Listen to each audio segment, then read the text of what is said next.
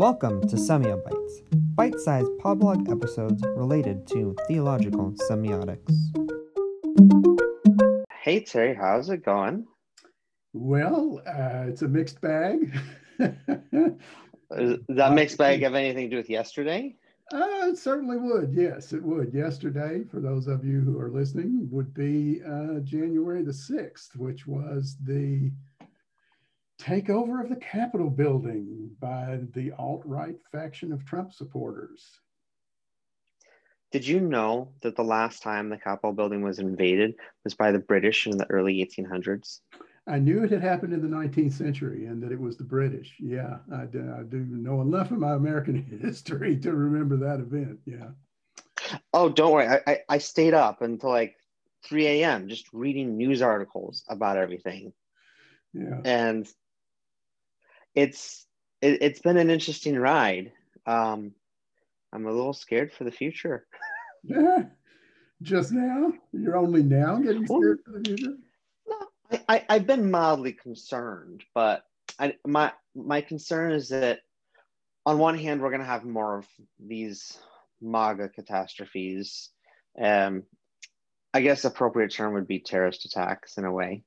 I mean, they shot guns at the Capitol, and terrorists. I mean, that's yeah. one good way to think of them. Yeah. And so yeah, that does have me concerned. But the other part that has me concerned was something that happened yesterday in a different state that's in relation to the politics, which is Georgia. Because it looks like both candidates are Democrats, which I'm not pro-Democrat, I'm not pro-Republican, I am nonpartisan. I vote for what is in best interest, not what is in party interest. But when I look at the whole picture, we'll have a Democratic president and we'll have a Democratic majority in the House. And then the Senate is going to be literally a 50-50 split. No, that's not how it turned out. So we didn't get not both candidates in Georgia are Democratic? We did, but that gave us a plurality of one. Well, that's because you have a tiebreaker called the vice president. No. You sure? There were two Republican candidates for the Georgia Senate and two Democratic candidates. And if it had split and one Republican had gone in and one Democrat had gone in, then we would have a tiebreaker where the president of the Senate. Okay. Still, though, Democrats won. So that gave the Democrats an edge of one vote in the Senate. Which I don't necessarily agree with everything on the Democratic ticket. Yeah. But I mean, the short term is maybe there'll be some COVID economic relief that is more than $1.67 a day. I hadn't done that math, but that's pretty spooky. I didn't do the math. I saw the meme on Facebook. It said, you can sponsor American for only $1.67 a day. Like sponsor a child in Africa, right? Sponsor an American exactly. for $67 a day. That's a pretty funny thing. Which, if you think about it, the World Vision's like $40 or something. You're going to be given about the same, right? Yeah, as you know, I worked with World Vision for like 2.5 years. About exactly 2 years. And yeah, that's to sponsor a child is somewhere around $1 to $2 a day, depending on which child, where they are, and that sort of thing. We sponsored one for Leanne actually kicked it off, and the family kind of took it over. And we started sponsoring her when she was like 9 or 10. And when she got to be like 15 or 16, her family moved to another place. So we could no longer sponsor her. But yeah, we sponsored one for a while. Plus I worked there for 2 years. So yeah. That makes sense, yeah. What picture was in the meme? Do you have the meme handy? I might. Yeah, let me take a look here. I'm going to make you a co-host. I know who posted. I know who posted it, so I can take a look at their feed. I'm going to make you a co-host so you can share it if you find it. I don't know if I'm able. I don't know how to do that. I'm on an iPad and an iPhone. Okay, all right. That might be tough. So if you find the meme, send me the link and I'll share it. Send it in the chat and I'll share it if you find it. But yeah, oh, here it is. We now are in a place where Georgia, for the first time in like decades, has a Democratic Congress representation. Yeah, let me see. Am I able to? I'm curious if I'm able to. Oh, maybe. Well, if you see the three little buttons. Wow. Wow. I have access to things. This is so weird. I mean, I'm the techie, right? And this is yeah, you should have a share screen option in your toolbar. Can you see that? Yeah, I see both you and me. Oh, yes, I do. For $600 a year, only $1.64 a day, you too can sponsor an American. That's just great. It just needs an image. It needs an image. Desperately needs. I think it was a tweet, and then somebody took a screenshot of the tweet. Yeah. Oh wow, that's great. That's great. But when I saw that, I was like, oh my gosh, this is really what it's come down to. That is great. So stop the share. This will be in the recording, both video and audio. That's great. Yeah, so it's funny because like with the whole stimulus money, right? Right. Those funds. It was funny because the president waited a week to sign. And he said, like, well, maybe I'm not gonna sign because you need more than $600. You need $2,000 each.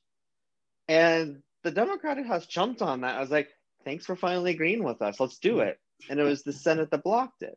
But it makes me wonder if Congress, after January 20th, submits something similar to that, can they pull off enough votes in the Senate to pass it? If how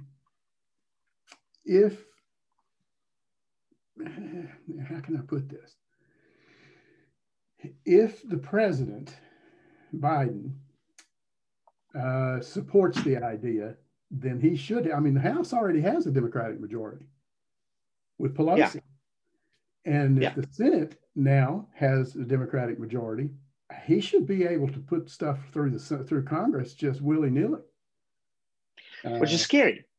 In regards to COVID relief, the people can finally have hope and get what they need because the country is in dire straits with that. But it's scary in regards to everything else. Well, I'm not as optimistic as you, I don't guess. I have no hope, period. I just don't invest in hope in this life on this planet. Okay. You and I both have a next life kind of spiritual focus on hope. That is a valid thing, a truth and a reality for both of us. Different, but true and real, and a nice Mandorla harmonious resonance between the two because of our podcast here, building these bridges. But I place no hope in anything human. It's futile. So it's interesting. I don't want to go down that road quite yet. Let's park that and put a pin in it for a second. What I do want to say is I don't see Biden as an improvement over Trump or Pence for that matter. And I'd be surprised if the Jewish community had more hope in Biden, as it were, speaking of hope.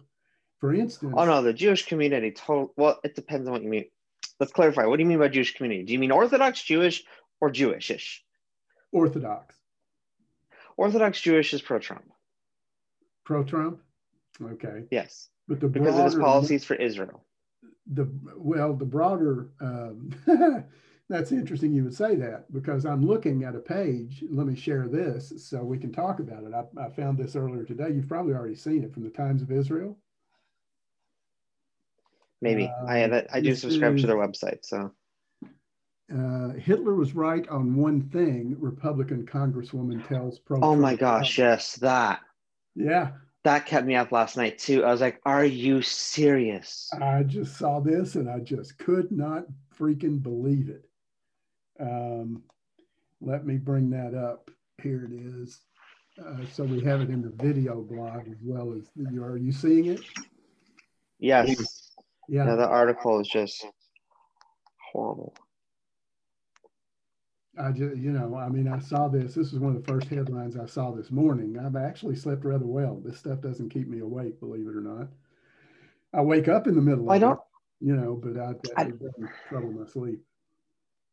I don't know if it necessarily kept me awake, but it was something to do while I was awake. And then technology is a time suck. You disappear into it. And then It before is. you know it, it's been a week. So Yeah. Yeah. I think that's part of it. But no, that is concerning. What the congresswoman said at the pro-Trump rally. And she's a new Republican. She just got sworn into Congress Mm-hmm. from the state of Yeah. Illinois. Unfortunately, what she said is like par for the course when it comes to Republicans and when it comes to a lot of governments throughout the world, especially in Europe. There have been significant issues in Germany and France as of recent. Right. And so that's just status quo. I mean, as regards to people thinking, oh, how amazing Hitler is and that we should quote him. Yeah. Part of the reason this a dimension on this that troubled me was what she was referring to was the Mein Kampf comment about whoever has the youth has the future. It gives me the Which is mind true. of children and I'll own your country, your world in the future. And then there is a compelling truth to that, which made me all the more wary of Betsy DeVos as a Republican appointee. Already been where I'm not a fan of Betsy, sorry. Well, I'm not. I have student I'm not a fan of loans hers and either.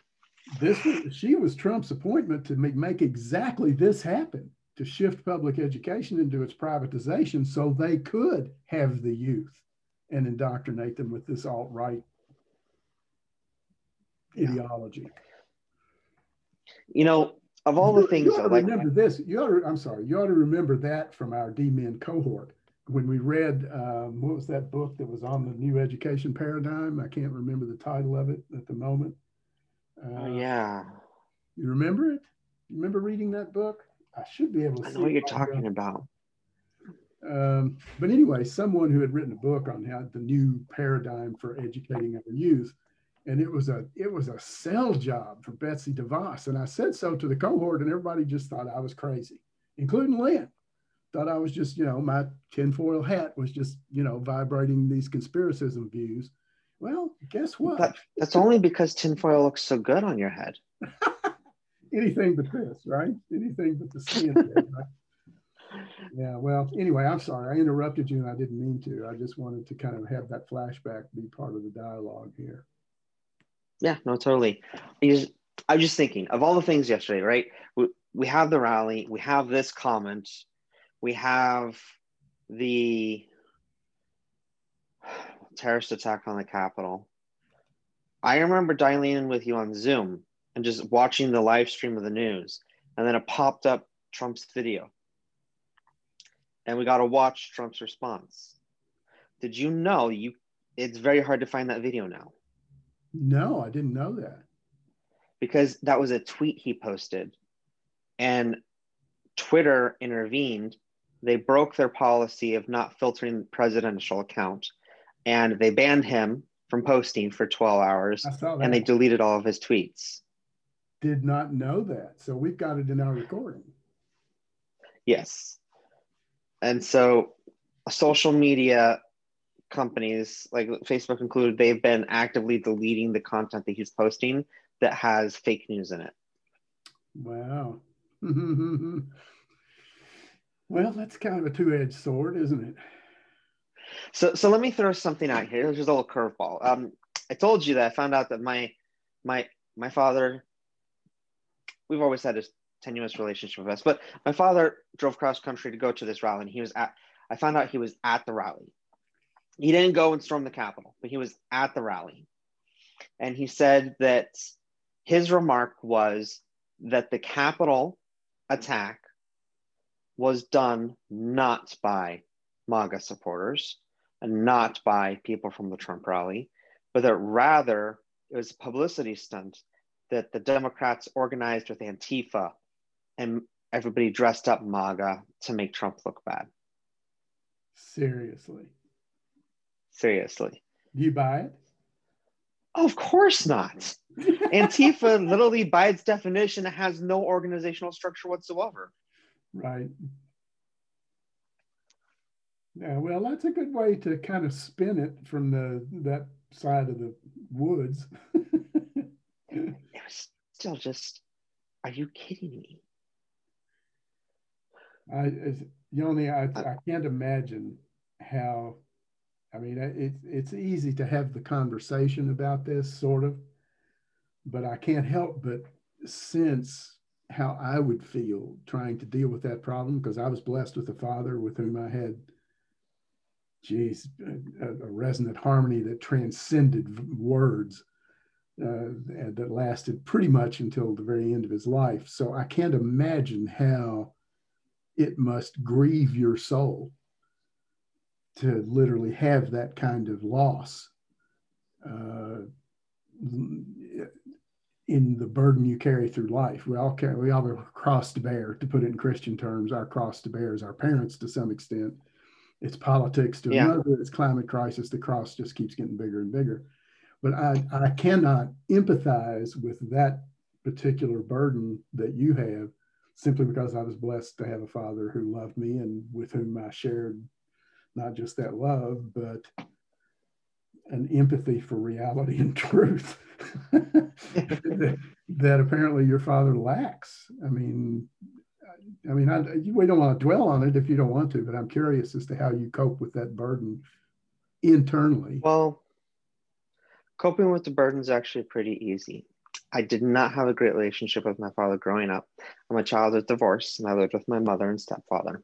And so I'd see my dad, sometimes once every other weekend. He was always traveling. So it'd go months without seeing him. And it'd be the phone call that we'd have like once a month.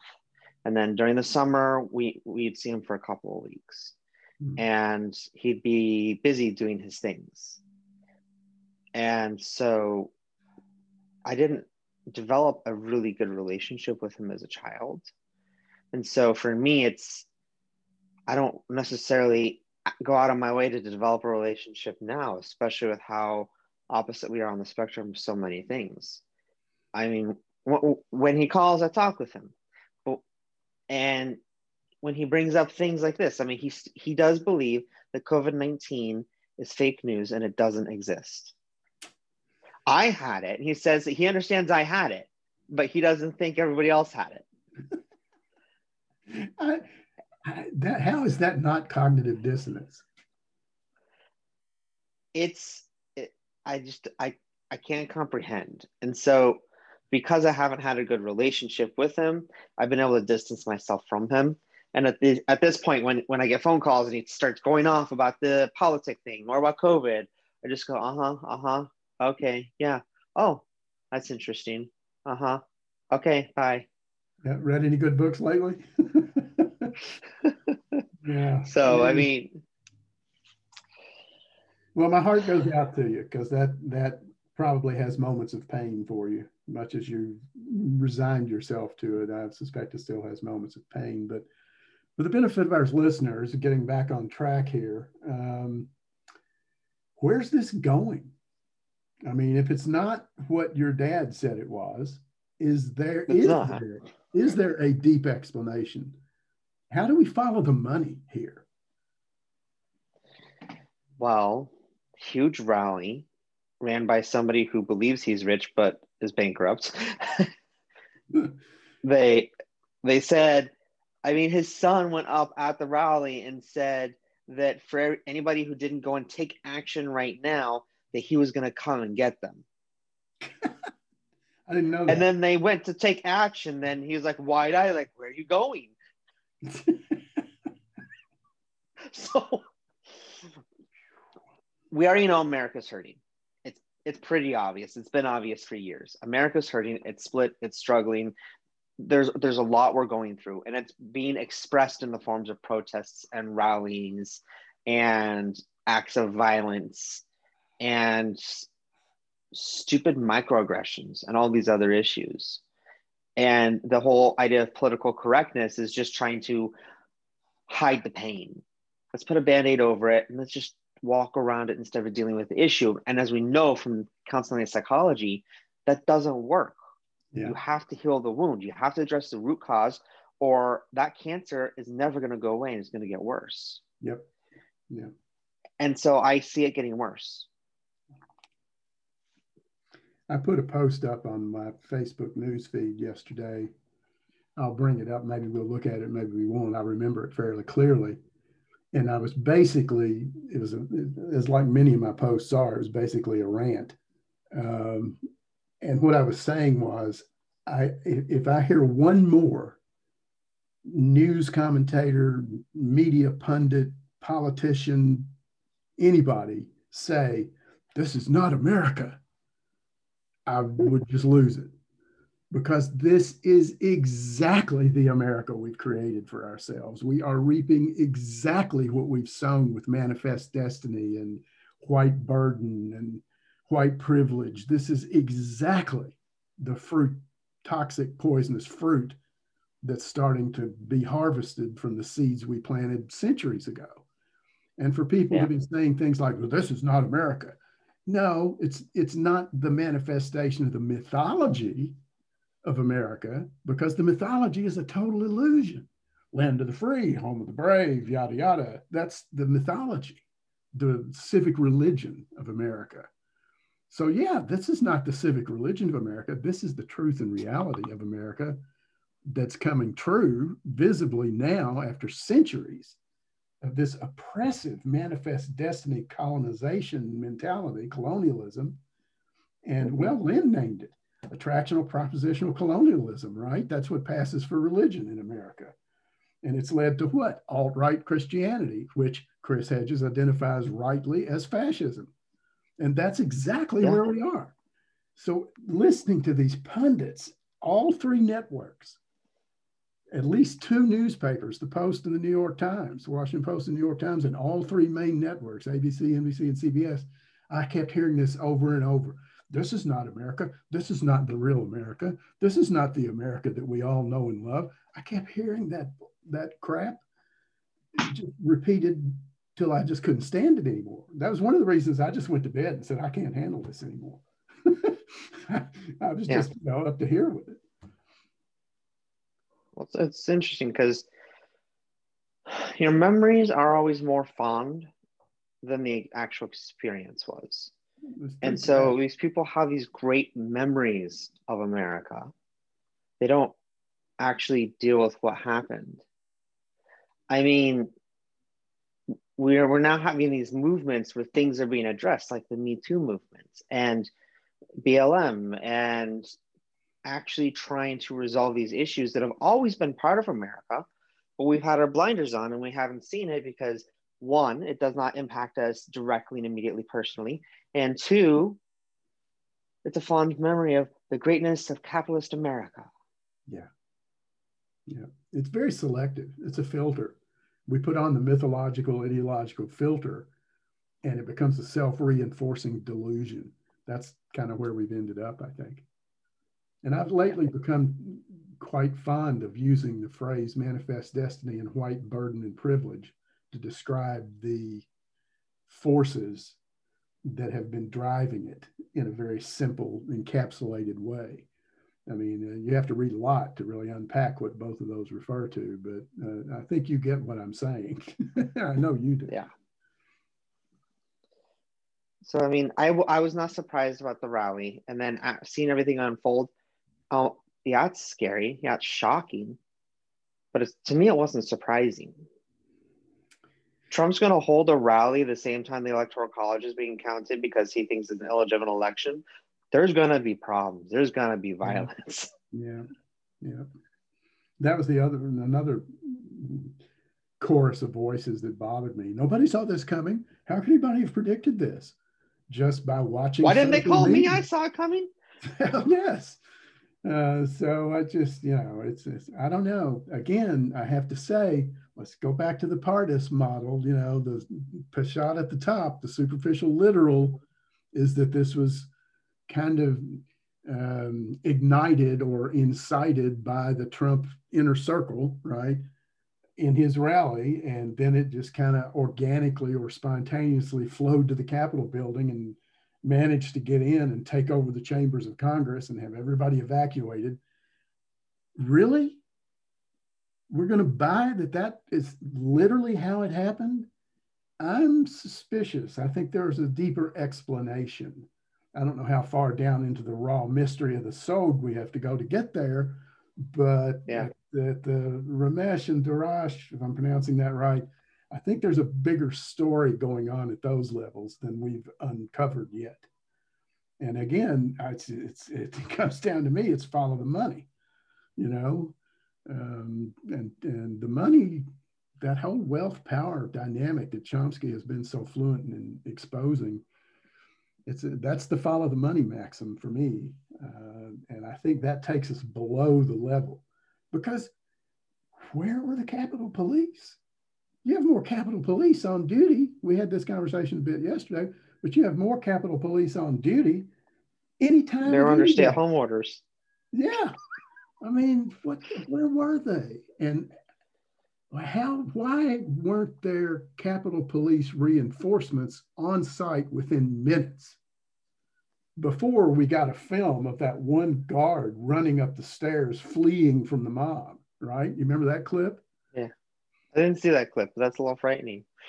It's a very real clip. It may be hard to find now, but yeah, he was a black man, and he was a Capitol Police guard, I think, assigned to the Congress building, and he was at the bottom of the steps when a gang broke through the barriers and got in.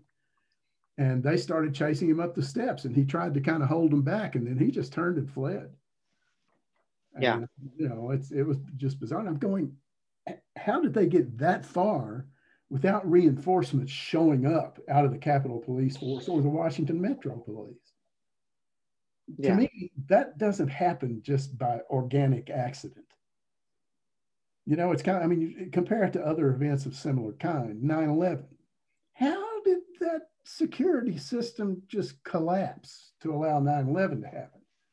The airspace got violated that far, that quickly, that nobody noticed until they hit the buildings? I mean, I'm being conspiratorial here.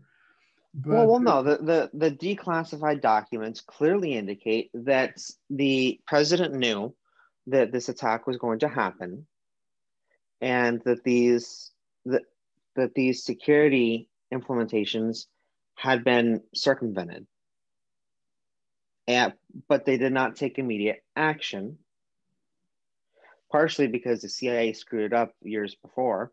But 9/11, it was known that 9/11 was going to occur. I don't think they knew it was going to, on what day it was going to occur, or the amount of impact it would have to America. But they knew there was going to be a terrorist attack involving planes hitting buildings. Mm-hmm. Well, that's only of what's been declassified. They may know even more that we don't see. Yeah.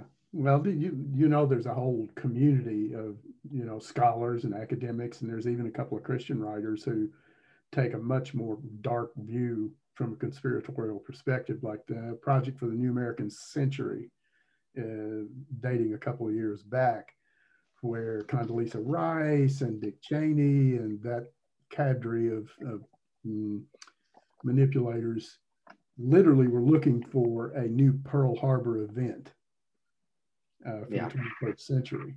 And there are conspiracy writers who tie those two together, the Project for New American Century and the 9/11, as that Pearl Harbor event. And whether or not that's the connection, that certainly has been the outcome. 9/11 has been a Pearl Harbor event.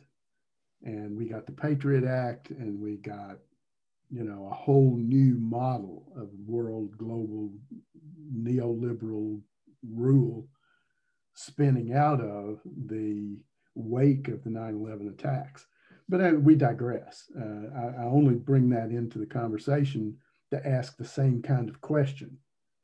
If they knew this was coming, and anybody on social media paying attention knew something like this was imminent, right? Mm-hmm. How was nothing done? How could it be so it's hard for me to follow the maxim here that says never attribute malice where incompetence is a sufficient explanation. It's hard for me to buy that in this case. So, from what I understand, there were some people that were commenting saying, "Hey, we knew something was going to happen. We knew there was going to be a rally. We knew things were going to get out of hand, but we really believed that people had this inner goodness that was not going to drive them to the level they did." And it's whether it's naivety or just an excuse, it seemed to be the whole, "Oh, yeah, there's a rally. Oh, yeah, they're angry, but no, they're not going to do the Capitol. I mean, really, that doesn't logically make sense here." But we're not dealing with logic, also. Right. Well, you tied this in our conversation yesterday. You drew an analogy between this, or actually, you said there's not really a good comparison, I think, between this and what happened in Charlotte. How long's that been? That's been over a year, hasn't it? Yeah, it's been a couple of years. Yeah, and that was specifically an overtly anti-Semitic event. This was not so much anti-Semitic; it was anti-anything but Trump. So, yeah, it was concerning. So I'm not going to list names, but I've got people that I'm connected to on Facebook. One person had commented while the events were happening. They said Trump could stop this so easily. The good he had done during his presidency counts for nothing if he doesn't. And this was before the video came out. And then the video came out and somebody went on there and said, he just did very forcefully. Like, he just stopped it very forcefully. To which somebody else responded, like, what are you watching? Let's see. To quote CNN, in one stunning line, Trump told the mob to go home, but added, "We love you. You are very special." Yeah. The words were, "I know your pain. I know you're hurt. We had an election that was stolen from us. It was a landslide election, and everyone knows it, especially the other side. But you have to go home now. We have to have peace." And so there's, even within the local community here, there's these people who support Trump. They're like, "Well, wait, this was not okay." And then there's people who support Trump, like, "Well, what do you mean it's not okay? He didn't do it. He stopped it. It was a fraudulent election. I don't understand what the issue was. He didn't cause the rally, or he didn't, I mean, not the rally. He didn't cause the terrorist attack. He told them to stop." After it had already happened. But yeah, even watching that video, please don't hurt anybody. Please go home. We're right. They're wrong. We're good. They're evil, but don't do anything about it. Right. That doesn't sound like telling somebody to stop to me. No. It sounds like saying what you've been told to say and ripping the power out of it in the words you picked. Yeah, so I don't know. It's to me, Trump is Trump. But what has shocked me so much over the years, this past 3 years, especially the past few months, is how many Republicans are still siding with Trump and playing the Trump game when they know that he's out in a few days. Yeah. Well, they're risking their future career and influence to make this guy happy. Yeah. I think I mentioned yesterday, I didn't see how the Republicans were going to get out of this hole. And I think you said you didn't think they were in a hole. And I've come to believe you're right. Well, one of the things that kind of went through my mind as I was watching all this, and you mentioned this, it ain't over yet, and it's going to be interesting to see what happens on the 20th for the inauguration. I venture to say that the security is going to be scary in terms of the escalation of security surrounding that event. I'd be surprised if it were as weak and lax as it was at the Capitol building, to say the least. But what went through my mind was, okay, this is an alt-right violent civil disobedience, an act of terrorism. Okay, as you know, I'm with Extinction Rebellion, specifically. And they have a couple events planned. Yeah, exactly. And so I asked my colleague who's on the launch team at XRA, you know who, you've met him. I asked him, what can we learn from the perspective of nonviolent civil disobedience, from what happened to these people from the other end of the ideological spectrum from us, what can we learn? What lessons can we learn from what happened here with respect to what we're looking to do in the latter, the next few months around Extinction Rebellion action? Yeah. Because all along, Roger Hallam has emphasized the whole thrust here is to get as many people arrested as possible for civil disobedience so that you overwhelm the system. And if that's the aim or the goal of nonviolent civil disobedience, nonviolent direct action, we're kind of in a bind now because this action by the alt-left or the alt-right, if you will, of violent civil disobedience is going to raise the capacity, it's going to force the law enforcement and military arm of the governing body into a state of heightened capacity to be able to deal with large numbers of either violent or non-violent civil disobedient or action, violent or non-violent, one violent from the right and non-violent from the left. The treatment's going to be the same if there's a crime being committed, Now they only arrested, I think last night they only arrested 13 people? 13, 15? Yep. Some very small number. There was 4 deaths. 3 of them were medical emergencies, and 1 of them was shot. Yeah. We haven't heard much more about that. At least I haven't seen much more news about the one who was killed. Well, it's a terrorist attack. Details are scarce at the moment. Well, we will have to. The State Department ordered all their politicians to not post on social media until further notice, including diplomats overseas. Yeah. Well.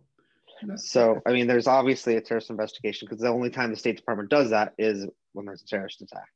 Yeah. It's good to know they're viewing it through that lens, if that's indeed the way they're looking at it. But yeah. On the Extinction Rebellion part. Say again? On the Extinction Rebellion part, I do have concern about the protest. Not because I'm not saying that the Extinction Rebellion shouldn't do the protest. I understand the thought process behind it, but I also understand human nature. Human nature is to jump from one ditch to another. And we've been allowing all these protests, and now look what happened. So now we have to jump to the other ditch of extreme and say all protests need to be met with swift and extreme measures. That's kind of even if extinction, but it's scary thinking that what if they skip the arresting part and it just goes to beating protesters in the streets? Well, that's what's happened to Black Lives Matter. Yeah. And my question, you've seen it in Portland even more vividly than I have here in Florida. In Florida, Florida is still the land of magical thinking, certainly here around Orlando. You don't see. It's because you have Magic Kingdom there. Yeah. You don't see any serious kind of unrest or activism. And the closest there's been has all been around Trump. I think I published a photo of the back of a Trump bus about kill the socialists or something, but that was a whole other story. So I don't know. It's going to be an interesting few weeks ahead of us here. I guess we should probably be prepared to do a follow-up episode after the inauguration. Well, of course. Just kind of see how it unfolds. One other thing related to this. Do you think that before the 20th, that Pence will invoke the 25th? Well, to be clear for the readers, the 25th Amendment of the Constitution, right? Where he is not medically fit to continue his duties in office and he's yanked out and Pence has to be interim president. I raised that possibility myself in Facebook posts and painted that as the most horrific outcome conceivable. It's entirely possible that he could be acting president until the 20th. But how would they get around Pence being inaugurated on the 20th? Biden being inaugurated on the 20th so that Pence would stay in office? They would have to have some kind of national emergency declaration, some kind of martial law action. They'd have to do something Well, to circumvent that inauguration. I'm not thinking in regards to that. I'm thinking is that Trump plans on running 2024. Yeah. He's already trying to garner a base for it. The Democratic Party, if they're paying attention, they don't want to deal with him in 4 years. They don't want him back in. And he just did this FUBAR action. And so here's the perfect opportunity to do another impeachment process and declare him medically unfit. Because even if those don't hold after he leaves office, it's a bad resume. Yeah. Yeah. And so he would not be in a position to win an election or win support of the Republican Party, because they'll look at us like, well, you quit, you got fired from your job here in the final days. We're not gonna, we don't want to lose this election. We're not gonna vote for you. Well, I get that's a valid concern, and it's a possibility. I do think it's a rather short timeline. I think a more nefarious and by several orders of magnitude a more effective strategy, I think. And thinking like a psychopath is not a fun place to be. But we have to go there if we're going to stay in tune with the times. We're being governed by psychopaths, so we have to be able to anticipate what they're doing. So if I think strategically as if I were a psychopath, which is not easy for me, but I can sometimes get there, the 25th Amendment is one way to go, but criminal charges after he's out of office. Because then he can't pardon himself. Exactly. Would do a shitload more damage. You see what I mean? Yeah. So, and to be quite honest, that's the strategy I'd rather see unfold. I mean, if the powers that be, the wealth and power elite, who are essentially anonymous, but pulling the strings of all these political meat puppets, if their strategy is to just marginalize Trump so far out of the picture that they never have to think about him again, they could put him under criminal prosecution, find him guilty of something, and he'd be out of the picture. Then they'd have Pence. Mm-hmm. See what I mean? Then they would have Pence. And Hedges has written about how bad Pence is and what a risk it is that Biden is just a staging process to bring Pence or someone like him, whether it's a Democrat or Republican, to bring an actual full-bore Christian right fascist theocracy into place. And that's what Pence represents. And now who's the judge that got on the Supreme Court most recently? Barrett, I think is her name. Barnett? Mm-hmm. Barrett. Alt-right fascist. Alt-right Christian fascist, you know. So that's this game that seems to be unfolding, is how to bring that alt-right Christian fascist theocracy in as the governing regime in the United States. As bizarre as that sounds, that seems to be the game that's unfolding. Hedges has written about this at length. His whole book, there's a book that the subtitle is Fascist Christianity. I'm butchering the title, but it is American Fascists, how the alt-right is running America or something like that. And it's I've read it, and it's scary, very scary. And Pence and several others like this Supreme Court appointee and Betsy DeVos and her brother, who is the president and CEO of, is it BlackRock? That is the military contractor that are the go-to guys for the off-the-radar, you know, dark operations, the black ops kinds of things. It's not BlackRock, it's something like that. But anyway, he who runs that business is Betsy DeVos's brother. A little nepotism in there, never hurt, right? It's just all these moving parts that seem to be this juggernaut of fascism that's rolling into the future and dragging all the rest of us in its wake. Yeah. It's concerning. And on that note, your passport up to date? I don't know where I would go. We had this again reflects back to yesterday. I don't know a country that would have me. Switzerland. Well, maybe. I have a friend who lives in Switzerland, actually, a high school friend. We've been reconnected over the past few years through social media. He's a musician, actually, and it's funny. He's a really good musician, guitarist, vocalist, and he plays kind of Americana music, and he plays a little bit of the European, Switzerland, Swiss kind of stuff, although you don't hear him play a lot of polka music.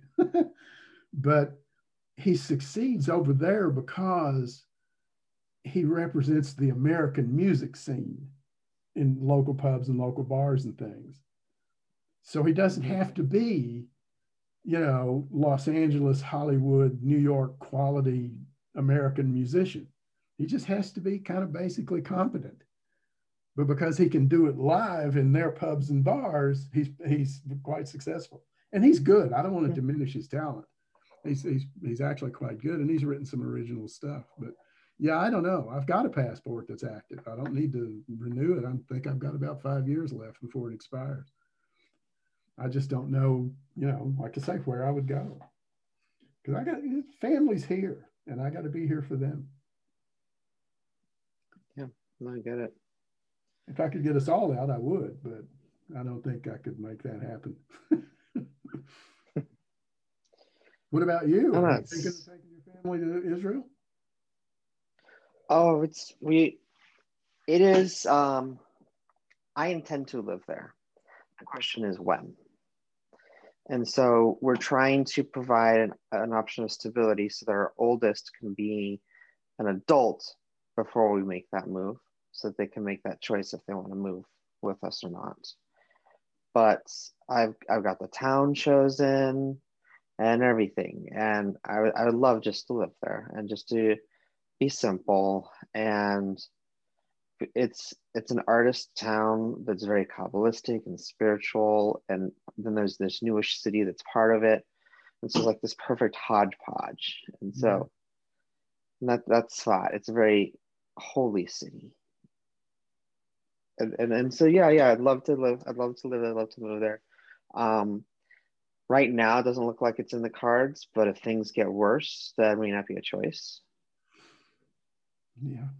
Well, how old is your we'll see. Is Elijah your He's old? 12. No, Ezekiel's the oldest. He's 12. Elijah's 9. Okay, Ezekiel. So you're 6 years away from him being of his age of consent. Well, in the American legal system anyway, right? Yeah. So, well, we'll see. I mean, right now, COVID is encouraging everybody to stay home. I don't mind it at the moment. But once it becomes not safe to be here, I have to go somewhere. I understand. And there's two reasons, at least two, why it could no longer be safe. One has to do with culture and politics and the militarism therein. The other has to do with ecosystem and civilization collapse. Both of those are on the 10-year timeline. Yeah, it's true. It's very true. So I'm not too worried about that. There's this concept within the Talmud that says that we are to pray for our governments and follow the laws of the land, and because Hashem chose our government, Hashem chose who our leaders are, and so we have to understand that while we don't get it, for some reason Trump's president. Well, that's not just in the Talmud, of course. There are scriptures in the New Testament that are interpreted that way. Render unto Caesar that which is Caesar's, being one of them, right? When the coin comes out of the fish, you know that part of the story. I've never bought that. I don't believe that's really what's going on in that passage. It's kind of like, and I called Lynn on this one. This is a real diversion from the topic, but it's interesting, and I'm glad for the opportunity to kind of share it with you, because I'll be interested in your reflections on it a bit further down the road. I was reading some passage in scripture, I don't remember which one, and for some reason I got the sudden sense, and I guess epiphany, for lack of a better word, a grasp of the scripture I was reading, that Jesus, God, whichever way you want to think about it, is always present in all time. Okay? Okay. And when you start reading scripture in that perspective, it can really catch you off guard. I'll give you an example. Lynn posted something about the passage where Jesus admonishes Peter, and this is at the gates of hell, right? Right before he renames him from Simon to Peter. Before that, he tells him, Jesus tells Simon what's going to happen to him, and Simon says, may it never be. I'll never let that happen to you. And Jesus says, Satan, get behind me. Well, Lynn posted something about how Jesus was admonishing Peter or Simon. And I had just started thinking in these temporal terms, and I posted in comment, I said, I'm not real sure, because it doesn't say, Simon, get behind me. It doesn't say, Peter, get behind me. It says, Satan, get behind me. He wasn't talking to Simon. He was talking to Satan directly. And the behind in that scripture is a temporal term. Satan was in a time where he was not supposed to be. And he was manipulating. He can plant thoughts from the Christian perspective. Satan can plant thoughts in the human mind, even though he can't literally read the human mind. He can plant thoughts in them. The gist now being that Jesus knew that Satan was in a time where he wasn't supposed to be, and he was planting thoughts in Simon's mind. So he wasn't talking to Simon. He was speaking straight through Simon to Satan and said, get out of town. You're where you don't belong. And so I posted this in response to Lynn's post. And what did he say? He said he liked it very much, is the bottom line. Evocative and provocative, he called it. And we exchanged a couple of emails about it after that. And I told him, I said, I don't think that's the only passage of scripture where if you can shift your temporal perspective, you can see whole new dimensions of what's going on. And I just stumbled into that on something I was reading. I don't remember where, but it really came out in that passage around the gates of hell and Simon renamed Peter, and that Satan, get behind me. So anyway, I just kind of wanted to share that with you, because that was kind of a exegetical stumble into illumination that I enjoyed. That's interesting. I won't go too far in, but I mean, the Jewish perspective, we have a different perspective of Hasatan. It's an angel working for God.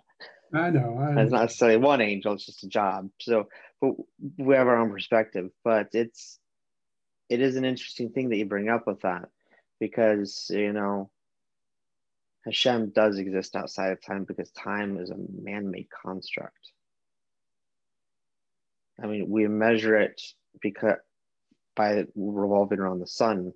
We only do that because things age, and things age because of the choices mankind made.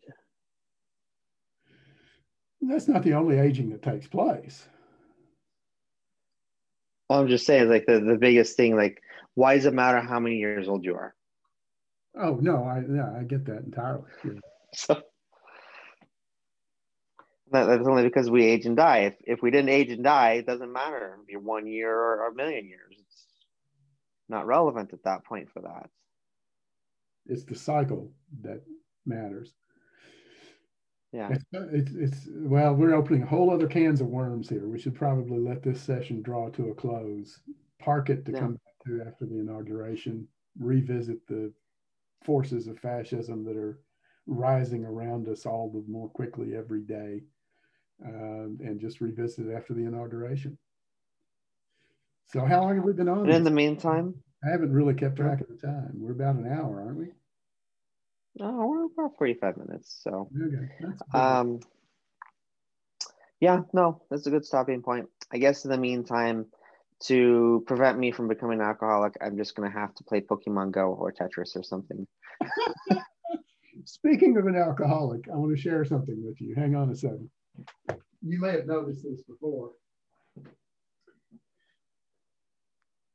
Normally, when I ring in the new year, I've been kind of a dedicated Scotch drinker. I love single malt Scotch, and you and I have shared some whiskeys in the past. This one, I don't know if you see that or not. Rider tears. Writers, it's a possessive, writer's tears. Mm-hmm. And it has, you can't see it unless you're looking at it, you know, face to face, but there's a real faint inscription on here on the label. Yeah. Very faint gray, and I can't even read it. But it's an Irish, what's called an Irish copper pot single malt. It's 80 proof. Oh. And Jonathan, this is one of the best whiskeys I have ever tasted. It's not terribly expensive, and it's a single malt, but the way it's made is it's the British put a limit on how much single malt whiskey the Irish could brew in their commercial whiskeys.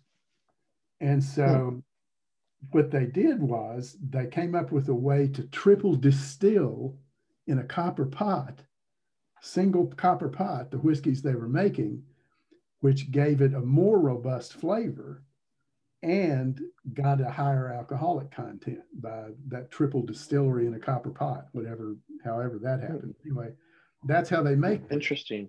And the name just seized me. I was in the liquor store looking for a bottle of scotch to drink, and I saw Writer's Tears, and I thought that had better be a good whiskey because I'm going to buy it either way. Yeah. It's just too good a name not to own, you know? And yummy. I have questions about that bottle. Okay. On the bottle, does it say anything about a special finish, extra maturation, or aged in a wine cask? Well, I'll read you from the back. It's actually aged in bourbon oak. Okay. A unique vatting of single pot still and single malt Irish whiskey, triple distilled for extra smoothness, aged and matured to perfection in flame charred bourbon barrels, distilled entirely of barley in traditional Irish copper pot stills, bursting with flavor and complexity. Now, let me look a little closer because there is some fine print.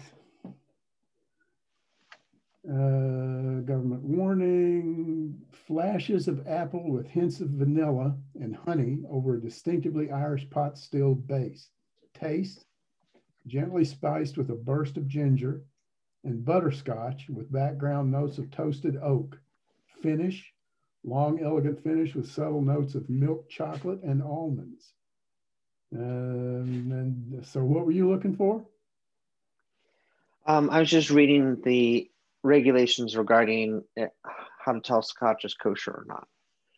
That's what I thought you were asking, and I don't know the criteria, but you know, from what I read, does it sound like it might or might not be? I think it might be. I would probably have to find it in the store and then take a picture and send it to my neighbor who's the head of Oregon Kosher, and he'd be able to tell me. You can find all the information online. Just Google Writer's Tears Irish whiskey. Yeah. And you'll find their website. I'll have to look into that. You know what? Maybe it's not filed under, I was looking under Scotch. It might be filed under Irish whiskey. Oh, it is. It's definitely not Scotch. It's definitely Irish. Let's see, right. See, I don't have it under there. I don't have that brand listed either. It has the same rules as Scotch. Right. So there's a possibility that it might not necessarily be certified kosher, but not have anything in it that would make it non-kosher. Right. And even that, there's a difference of opinion. Some hold that Scotch and whiskey is fine, and others hold that it may not be fine. It depends. The concept is because of the importing. Is for example, Canadian whiskeys will typically happen to import it to the U.S. is they'll add wine to the bottle. Yeah. Enough wine that it gets tax qualified as wine because it's cheaper taxes to pay. Mm. And then because they added wine, then there's an issue of kosher because kosher wine has a lot of rules to follow. From what I'm reading here, this doesn't have anything in it but barley. So, and whatever it's quite possible that maybe a good choice. I'll have to take a look at that. So, I did a search on is Writer's Tears whiskey kosher, and it said 70 results, but nothing was found in matched results. So I don't think it has a certification. I think it's one of those ask your local Orthodox rabbi ones. Well, we're getting pretty esoteric here for our listeners. But anyway, I just wanted to share that with you because the name is so apt, because there's two reasons to drink whiskey if you're a writer. One is you just want to kind of maybe put a little in your coffee while you're writing and get a little bit of a relaxed mentality to kind of let the imagination flow. And then there's the other side of the coin where you want to drink about 4 huge gulps of this 3 or 4 times within an hour and be blind drunk when you write, like Edgar Allan Poe. Okay. And I will have to say the flavor of this one works equally well in both cases, because I experimented with both on New Year's Eve. And I didn't drink a whole lot. I mean, you can see in the bottle, I've only had like maybe 3 shots, right? Maybe a triple, maybe but it's just delicious. I'm so happy that I found this. Just thought I'd share. That's really good. By the way, let me say to our listeners, this is not a paid announcement. Nobody's paying me to promote Writer's Tears. It literally is just something I found on my own that I just happen to enjoy immensely. I'm not saying go buy it. I'm not saying don't go buy it. I'm just saying I found it to be a really good whiskey. Yeah. And I guess also it's good for our listeners to know that one of the reasons you're sharing with me is you know that I like to curate a whiskey collection and mix whiskeys and everything. And it's one of our hospitality things we do that I haven't been able to actually provide people since COVID. So eventually I'll get back to the point where I can have people over for lunch and give them special whiskeys. Well, check into this one, because I'm telling you, I'm not a connoisseur by any stretch of the imagination. I'm kind of in a dilemma because being from Kentucky, I should be a bourbon drinker. But bourbon makes me angry. If I get a buzz going on bourbon, it just makes me mad, just pisses me off. And with my rage of grief these days, I can't afford to be any more angry than I already am. So drinking bourbon is not on my radar. But Scotch leaves me kind of mellow, and so does the Irish whiskey. And this just really did the trick this New Year's Eve. That was the reason for it. Really enjoy a peaty Scotch. This has that kind of bog flavor to it. The single malts, that's really cool. Single malts do. Okay, that's really cool. If it's kosher acceptable, or not necessarily kosher, but falls within the broader limits, I'd suggest give it a shot. Literally. Yeah, I'll have to look into that. Yeah. Okay. Good. So we had a coup. The world's still here. Things will settle down, and we'll see what happens in the coming days. Amen. 13 more days. Thank you, Yanni. Always a delight and a pleasure. Thank you. Yeah, likewise. Until next time. Shalom. Send questions, comments, and suggestions to semiobites@gmail.com. Semiobites is a podcast co-hosted by Yidbrick and Semio City that answers submitted questions via semiotic analysis by addressing misunderstandings to build a bridge of shalom between Judaism and Christianity. Semiobites is a component of the Track 2 dissertation process at Portland Seminary for Jonathan Esterman and Terry Rankin.